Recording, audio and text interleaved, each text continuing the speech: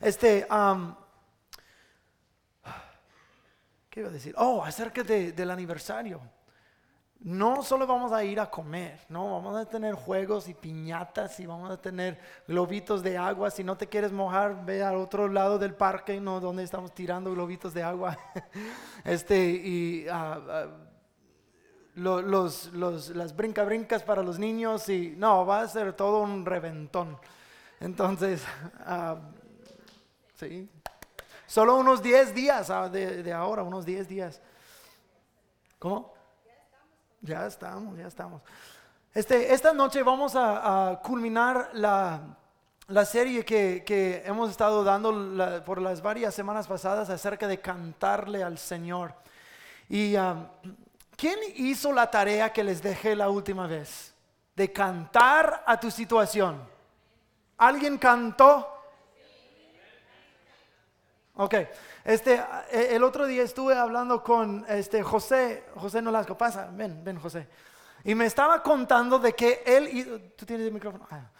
Que él hizo la tarea y que Dios comenzó a obrar de una forma muy buena. Entonces, quiero que José lo cuente por Amén. unos Bueno, momentos. pues yo sé que a todos les gusta ser buenos estudiantes. Y como saben, ¿cuántos estamos agradecidos que el Señor verdaderamente nos habla por medio de Pastor Kyle? ¿Sí? Ok. Bueno, la tarea que nos dio era de cantar a nuestra situación. Y como le explicaba al pastor y a Josué, el joven que estaba con nosotros, era de que me encontraba en una necesidad.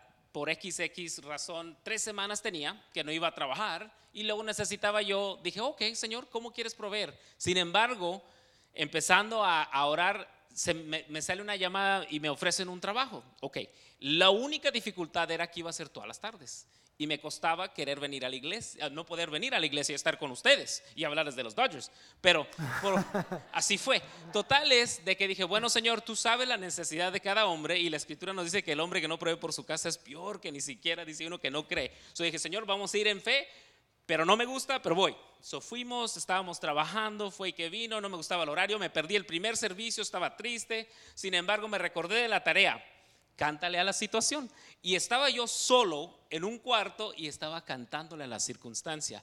Pues el Señor sabe el corazón. Al siguiente día, algo que nunca pasa, el supervisor mío, que es nuevo supervisor mío, me llama, es el número 2 en la organización, dice, hey, ¿no me puedes hacer un favor? Le digo, ¿cuál favor? Dice, mira, esto no pasa, pero es posible que necesite un hombre en la mañana en lugar de en la tarde. Y dije, oh, ok. Al siguiente día, el encargado, el supervisor, el número 1 en toda la organización, también me llama, me dice, hey, necesito que me hagas un grande favor. Quiero ver si me puedes sustituir a alguien en la mañana porque yo sé, y este es el Señor, dice, porque yo sé que necesito a alguien que pueda hacer de todo en todo y confío en ti, y si me haces este favor, todavía de pilón, como decimos los mexicanos, si me haces este favor, dice, después yo y tú hablamos de cómo puedo bendecirte más adelante. Dije yo, gloria sea a Dios, amén. Hay que cantarle, Pastor Cao.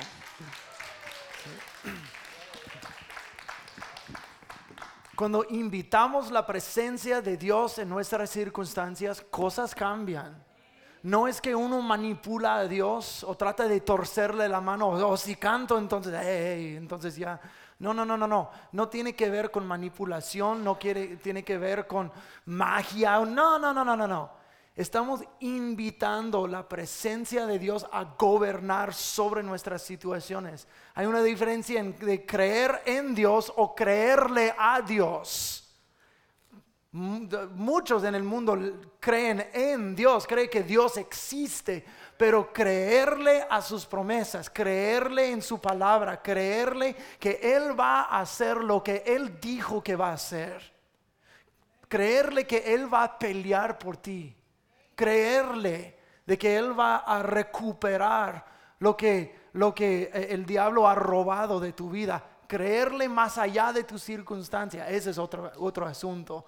Y obviamente nosotros aquí creemos en Dios, pero somos un pueblo que le cree a Dios. Amén. Dile a la persona a tu lado, codéale un poco y dile, yo le creo a Dios.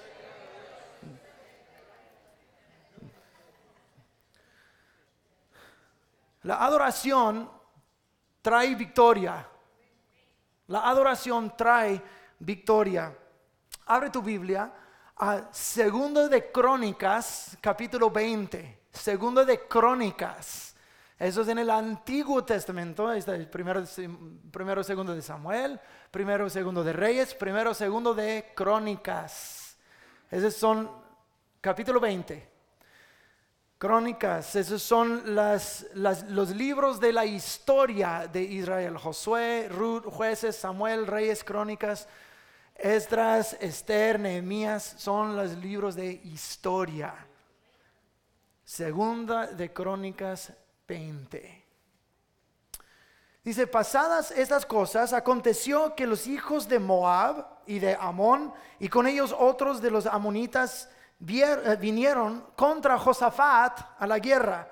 Josafat era rey del reino de Judá, el reino sur de Israel. El rey era Josafat y un buen hombre, un hombre de Dios. Y acudieron algunos y dieron aviso a Josafat diciendo, contra ti viene una gran multitud del otro lado del mar y de Siria, y he aquí están en Hazor Tamar, que es Engadí. Entonces él tuvo temor y Josafat humilló su rostro para consultar a Jehová e hizo pregonar ayuno en todo Judá. Y se reunieron los de Judá para pedir socorro a Jehová, y también de todas las ciudades de Judá vinieron a pedir ayuda a Jehová. Versículo 13. Dice, y todo Judá estaba en pie delante de Jehová con sus niños y sus mujeres y sus hijos. Eso es lo que acabamos de lo que Teresa acaba de leer en Joel, que hay que ayunar, hay que clamar hasta los niños. Dejen lo que están haciendo, hay algo importante que hacer.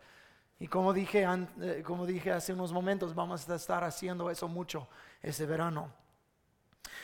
Versículo 14, y estaba ahí Jaziel, hijo de Zacarías, hijo de Benía, hijo de Jegiel, hijo de Matanías, levita de los hijos de Asaf, sobre el cual vino el Espíritu de Jehová en medio de la reunión, y dijo, oíd Judá todo, en vosotros moradores de Jerusalén, y tú, rey Josafat, Jehová os dice así, no temáis, ni os amedréis delante de esa multitud tan grande, porque no es vuestra la guerra, sino de Dios. Digan esas palabras conmigo. No es vuestra guerra, sino de Dios.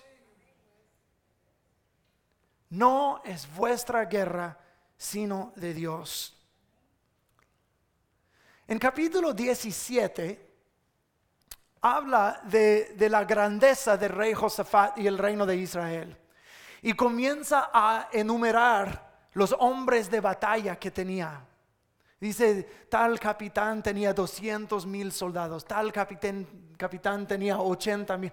Y cuando uno hace la suma, Josafat tenía 863,000 guerreros valientes. 863,000. Estos son muchos guerreros. Pero fíjense lo que Jehová dice. Josafat. Él tuvo miedo y dijo, no hay nada que podamos hacer frente de esa multitud. Mira, si uno tiene 863,000 soldados a su disposición, y está derritiendo su corazón dentro de él, diciendo, no hay nada que podamos hacer frente de esa multitud. ¿Qué ejércitote había de estar en contra de ellos? De hecho, eran 3 naciones. No una nación contra otra nación. 3 naciones en contra de una. Con tantos guerreros valientes a su disposición y todavía con tanto miedo. Solo me puedo imaginar cuán grande era el ejército que venía en su contra.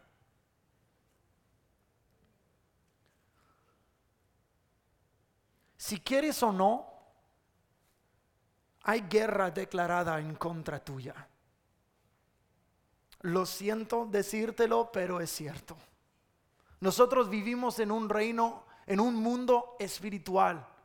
Es físico, pero también es el espiritual. Lo que pasa en el espíritu se manifiesta en lo físico. La Biblia dice en Efesios capítulo 6 que nuestra guerra no es contra carne y sangre, no es contra el ser humano, no es contra tu prójimo o tu pareja, no es contra tu jefe, no es contra tu vecino. Dice que es contra el diablo y los demonios.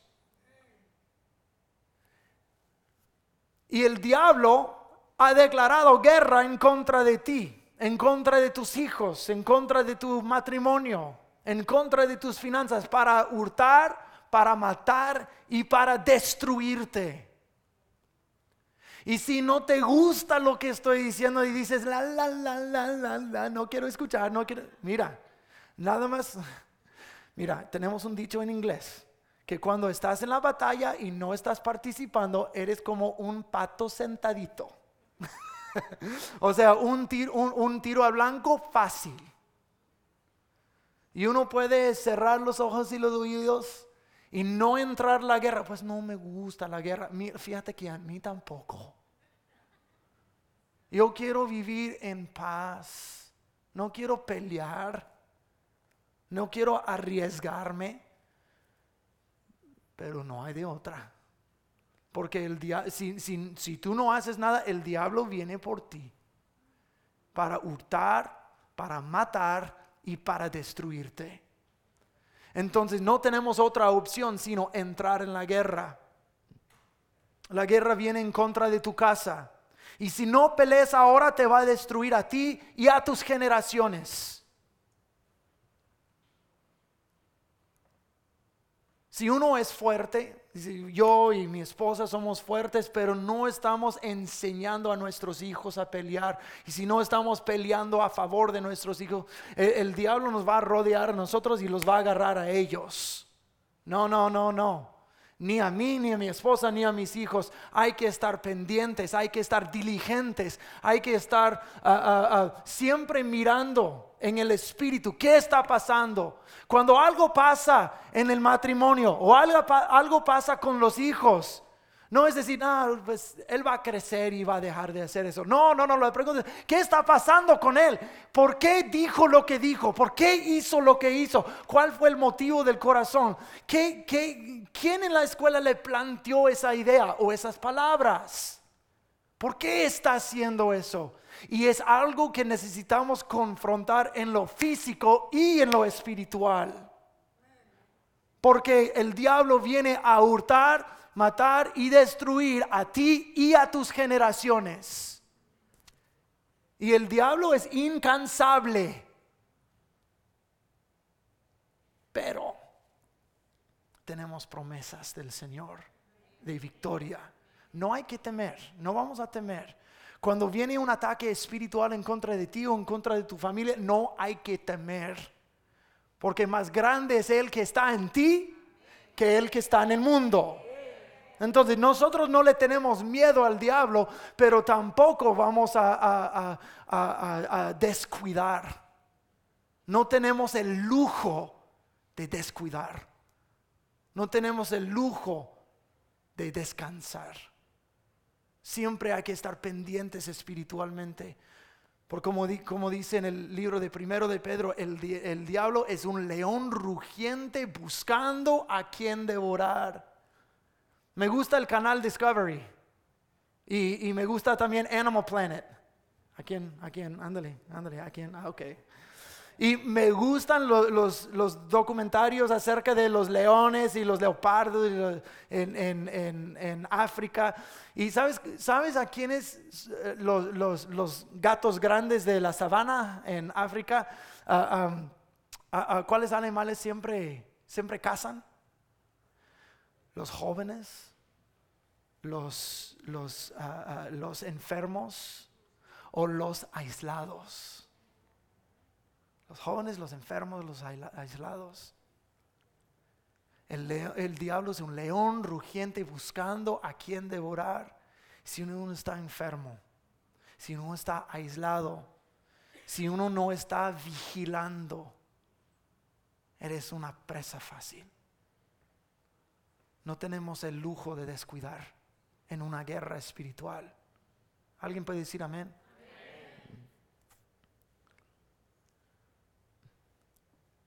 Todos hemos tenido algo demasiado fuerte venir en contra de nosotros, algo que parece insuperable, invencible.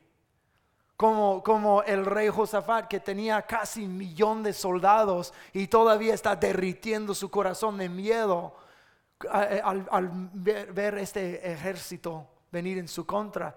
Sí, eso es muy grande para mí y no puedo con todo eso. ¿Una vez te has sentido así? Que te caes de rodillas y dices, yo no sé qué hacer. Esta cosa me va a tragar vivo. Pero la batalla no es contra la situación. La batalla es contra el diablo. Y aunque la batalla es en el espíritu, todavía hay aspectos físicos. Porque lo físico representa, es una manifestación, es un fruto de lo que está pasando en el espíritu. Las cosas que nosotros hemos orado, por las cosas que hemos orado esta noche, por el Islam y por este hombre que cambió su género, esos son manifestaciones de algo que está ocurriendo en el reino de las tinieblas en este momento, que quiere llevar preso a este mundo. Y por eso oramos, por eso no vamos a un púlpito en el ambiente político y comenzamos a decir, hey, a los políticos y tratar de persuadir a la gente con retórica. No, porque no se gana la batalla con retórica, gana la batalla en el espíritu. Por eso oramos, por eso adoramos e intercedemos. ¿Me están entendiendo? ¿Sí? Amén. Dedos arriba, sí. Ok, muy bien. Eso me gusta. Háganlo otra vez. Ok. Pero hay realidades físicas de la batalla espiritual. O sea, tal vez el pelear con la esposa, que Teresa y yo nunca hemos experimentado eso. ¿Verdad, mi amor? Di que sí, di que sí. Algunos de ustedes me han escuchado contar esa historia antes, pero lo vuelvo a contar. De que Teresa y yo solo teníamos como 2 años de casado. Joshua, nuestro primogénito, tenía solo 6 meses. No teníamos Samuel, que él se autonombró el segundo génito. Y comenzamos a pelear como nunca habíamos peleado. Roces y broncas y choques y topes y a cada rato por cada cosa. Nunca habíamos peleado así, y tampoco con tanta frecuencia. Y comencé a tener pensamientos. Tener pensamientos cuando veía una muchacha de lejos. Decir, ay, pues, ¿cómo sería mi vida si yo me hubiera casado con ella? Y luego yo, ¿qué pasa contigo?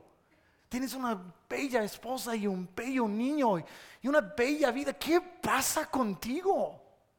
Eso no es correcto, pero por como un periodo de como 3 semanas, eso pasaba. ¿Qué si me hubiera casado? O sea, nunca hice nada, nunca fui infiel a mi esposa, nada de eso. Pero los pensamientos me atacaban. Y durante todas esas semanas ella y yo, todavía peleando. Y un día le dije, mi amor, siéntate, tenemos que hablar. Y le conté a ella exactamente lo que acabo de contarles a ustedes. Y cuando terminé le hice, no me pegó. Me pega en otras ocasiones. No es cierto. Necesito ir a sanando corazones. No es cierto. Pero ella me contestó y dijo, qué bueno que me has dicho eso, porque durante esas 3 semanas yo también he estado teniendo pensamientos de tal vez necesitamos separarnos por un rato. Yo puedo ir con mi mamá, me llevo al niño y luego dejar que esto pase y luego nos volvemos a juntar. Y todos aquí sabemos que eso es una malísima idea. De que eso siempre rompe a la pareja más.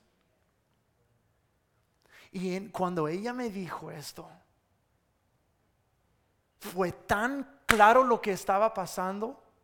Dije, el diablo quiere venir y quiere aislarnos, jugar con nuestras mentes con el fin de romper y separarnos. Y fue tan claro de que los pleitos no era por una mente perversa o ganas de ella de separarnos. No, esos no fueron los pleitos. Los pleitos fueron porque el diablo estaba haciendo algo. Entonces por un rato uno piensa, es mi esposa, ella es el problema. Y la esposa está diciendo, él es el problema. Pero eso es solamente un fruto, la raíz es espiritual. Y ahí en nuestra sala nosotros nos paramos, unimos manos y comenzamos a reprender al diablo. Dice, no puedes tener mi matrimonio, no puedes tener a nuestra familia, fuera en el nombre de Jesús de nuestra casa. Alguien aquí necesita ir a su casa en esta noche y hacer esta misma cosa. Estás teniendo problemas y el diablo viene en contra tuya. Tú necesitas levantar con la autoridad que tú tienes en Cristo Jesús, reprender y decir, fuera en el nombre de Jesús. Y darle duro al diablo. Tú no eres una presa fácil. Tú no tienes que ser presa para nada. Tú tienes la autoridad en Cristo Jesús sobre Satanás. Más grande es el que está en ti que el que está en el mundo. Entonces, a el que está en el mundo, mándalo a volar. ¿Sí? Alguien necesita ir a su casa y hacer esto. Yo no sé quién es, pero hazlo. La batalla no es física, la batalla es espiritual.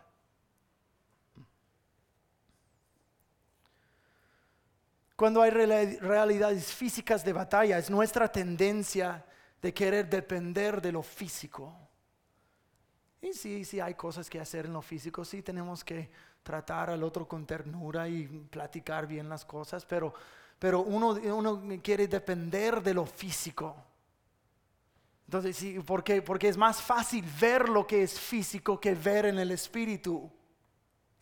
Entonces queremos usar nuestras fuerzas, nuestra persuasión, tal vez nuestra manipulación para resolver el problema. Cuando el libro de Zacarías 4:6 dice, no es por fuerza ni es por poder, sino es por mi espíritu, dice el Señor. Tú no tienes la solución, Jesús es la solución. Cuando invocamos su nombre, Él viene y comienza a dispersar este ejército que parece que es invencible. Comenzar a clamar al Señor. La batalla, la guerra no es tuya. Acuérdate, esas palabras que leímos hace un momento. La guerra no es tuya, es de Dios. Él peleará por ti.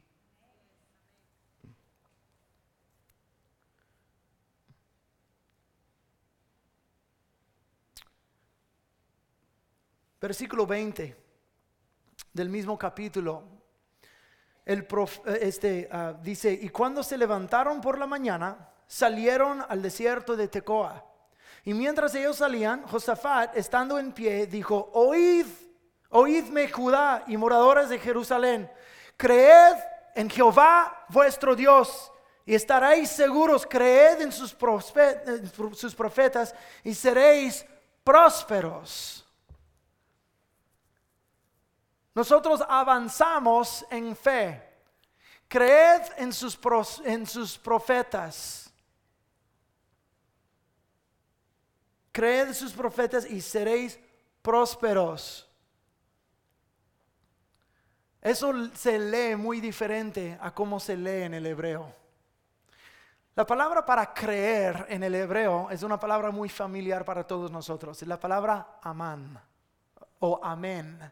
Es desde donde sale la palabra amén. En inglés o español sale de una palabra hebrea que quiere decir fiel, que quiere decir algo completamente hecho, algo firme, algo fiel, algo ya decidido. Cuando nosotros decimos amén al finalizar una oración, estamos básicamente diciendo: estoy de acuerdo que sea hecho. Estamos poniendo nuestro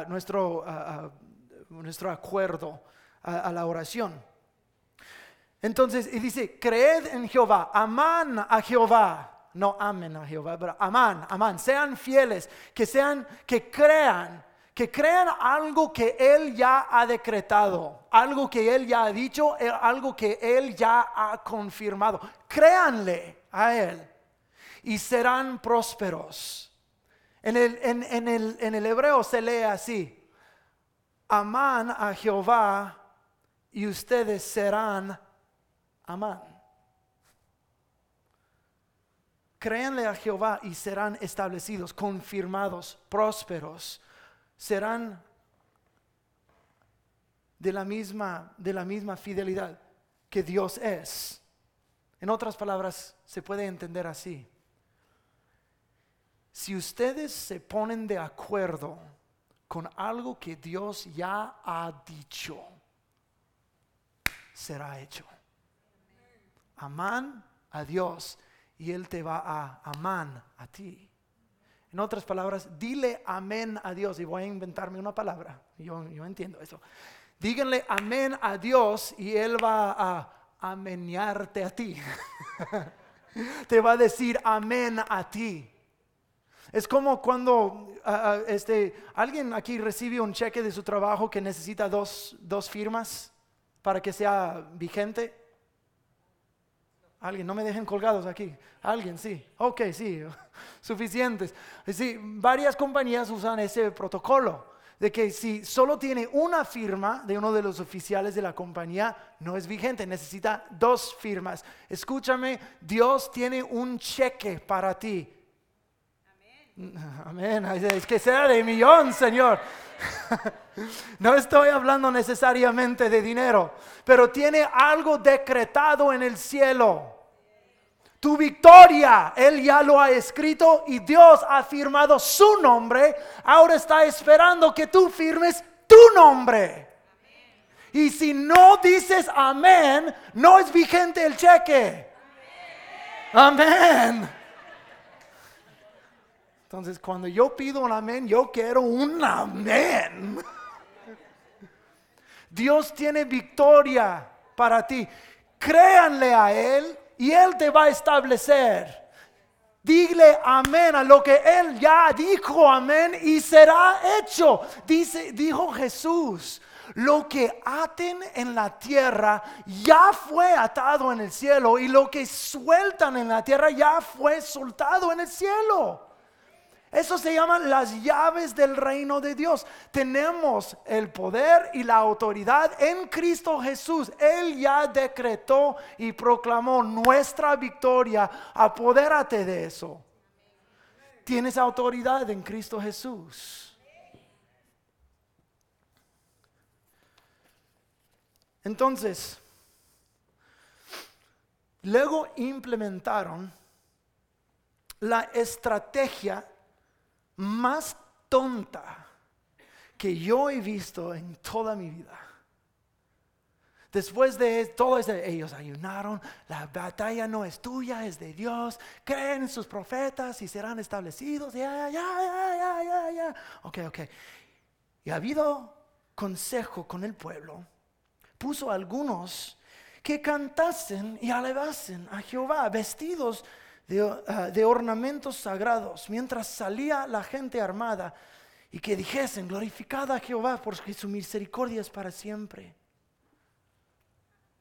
Enviaron el coro en frente de los guerreros. Ahí está Pastor Gustavo con su guitarra, con un montón de arqueros de los del arco y flecha y sus lanzas y sus espadas y escudos. Y ahí viene Pastor Gustavo, ring, ring, ring, ring. Y ahí está Teresa y Maru y Claudia cantando junto a él. Eso ha de ser la peor estrategia militar en la historia de la milicia. Gloria a Dios. Pero leen lo que pasó. Y cuando comenzaron a entonar cantos de alabanza, Jehová puso contra los hijos de Amón, de Moab y del monte Seir las emboscadas de ellos mismos que venían contra Judá, y se mataron los unos a los otros. Porque los hijos de Amón y Moab se levantaron contra los del monte Seir para matarlos y destruirlos. Y cuando hubieron acabado con los del monte de Seir, cada cual ayudó en la destrucción de su compañero. Y luego que vino Judá a la torre del desierto, miraron hacia la multitud y he aquí, yacían ellos en tierra muertos, pues ninguno había escapado. Viendo entonces Josafat y su pueblo a despojarlos, hallaron entre los cadáveres muchas riquezas, y así vestidos como alhajas preciosas, y tomaron para sí tantos que no se los podían llevar. 3 días estuvieron recogiendo el botín porque era mucho. Wow. No tuvieron que tirar ni una flecha, desenvainar una espada. No perdieron a nadie. Y toda esa multitudota de ejército muerta. ¿Cuándo? Cuando ellos comenzaron a alabar al Señor. Canta.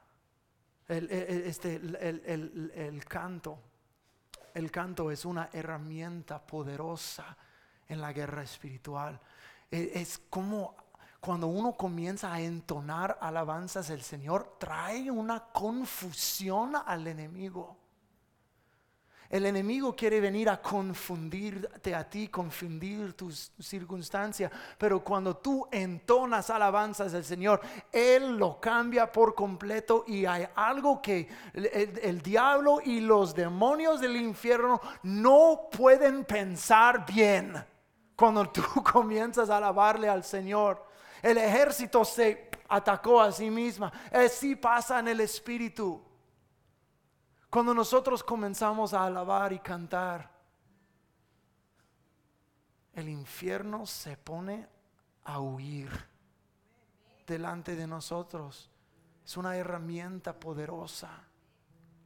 En tu circunstancia, tú puedes ir a tu casa esta noche cuando nadie, o los niños están en la escuela, el esposo está en el trabajo, o lo que sea. Ve a la habitación de tu hijo y comienza a cantar alabanzas a Dios.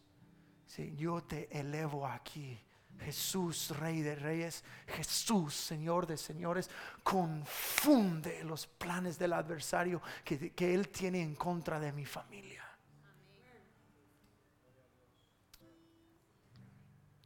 Nuestro Dios es Rey de Reyes, Señor de Señores, y no hay nada y nadie que pueda hacer batalla frente a Él.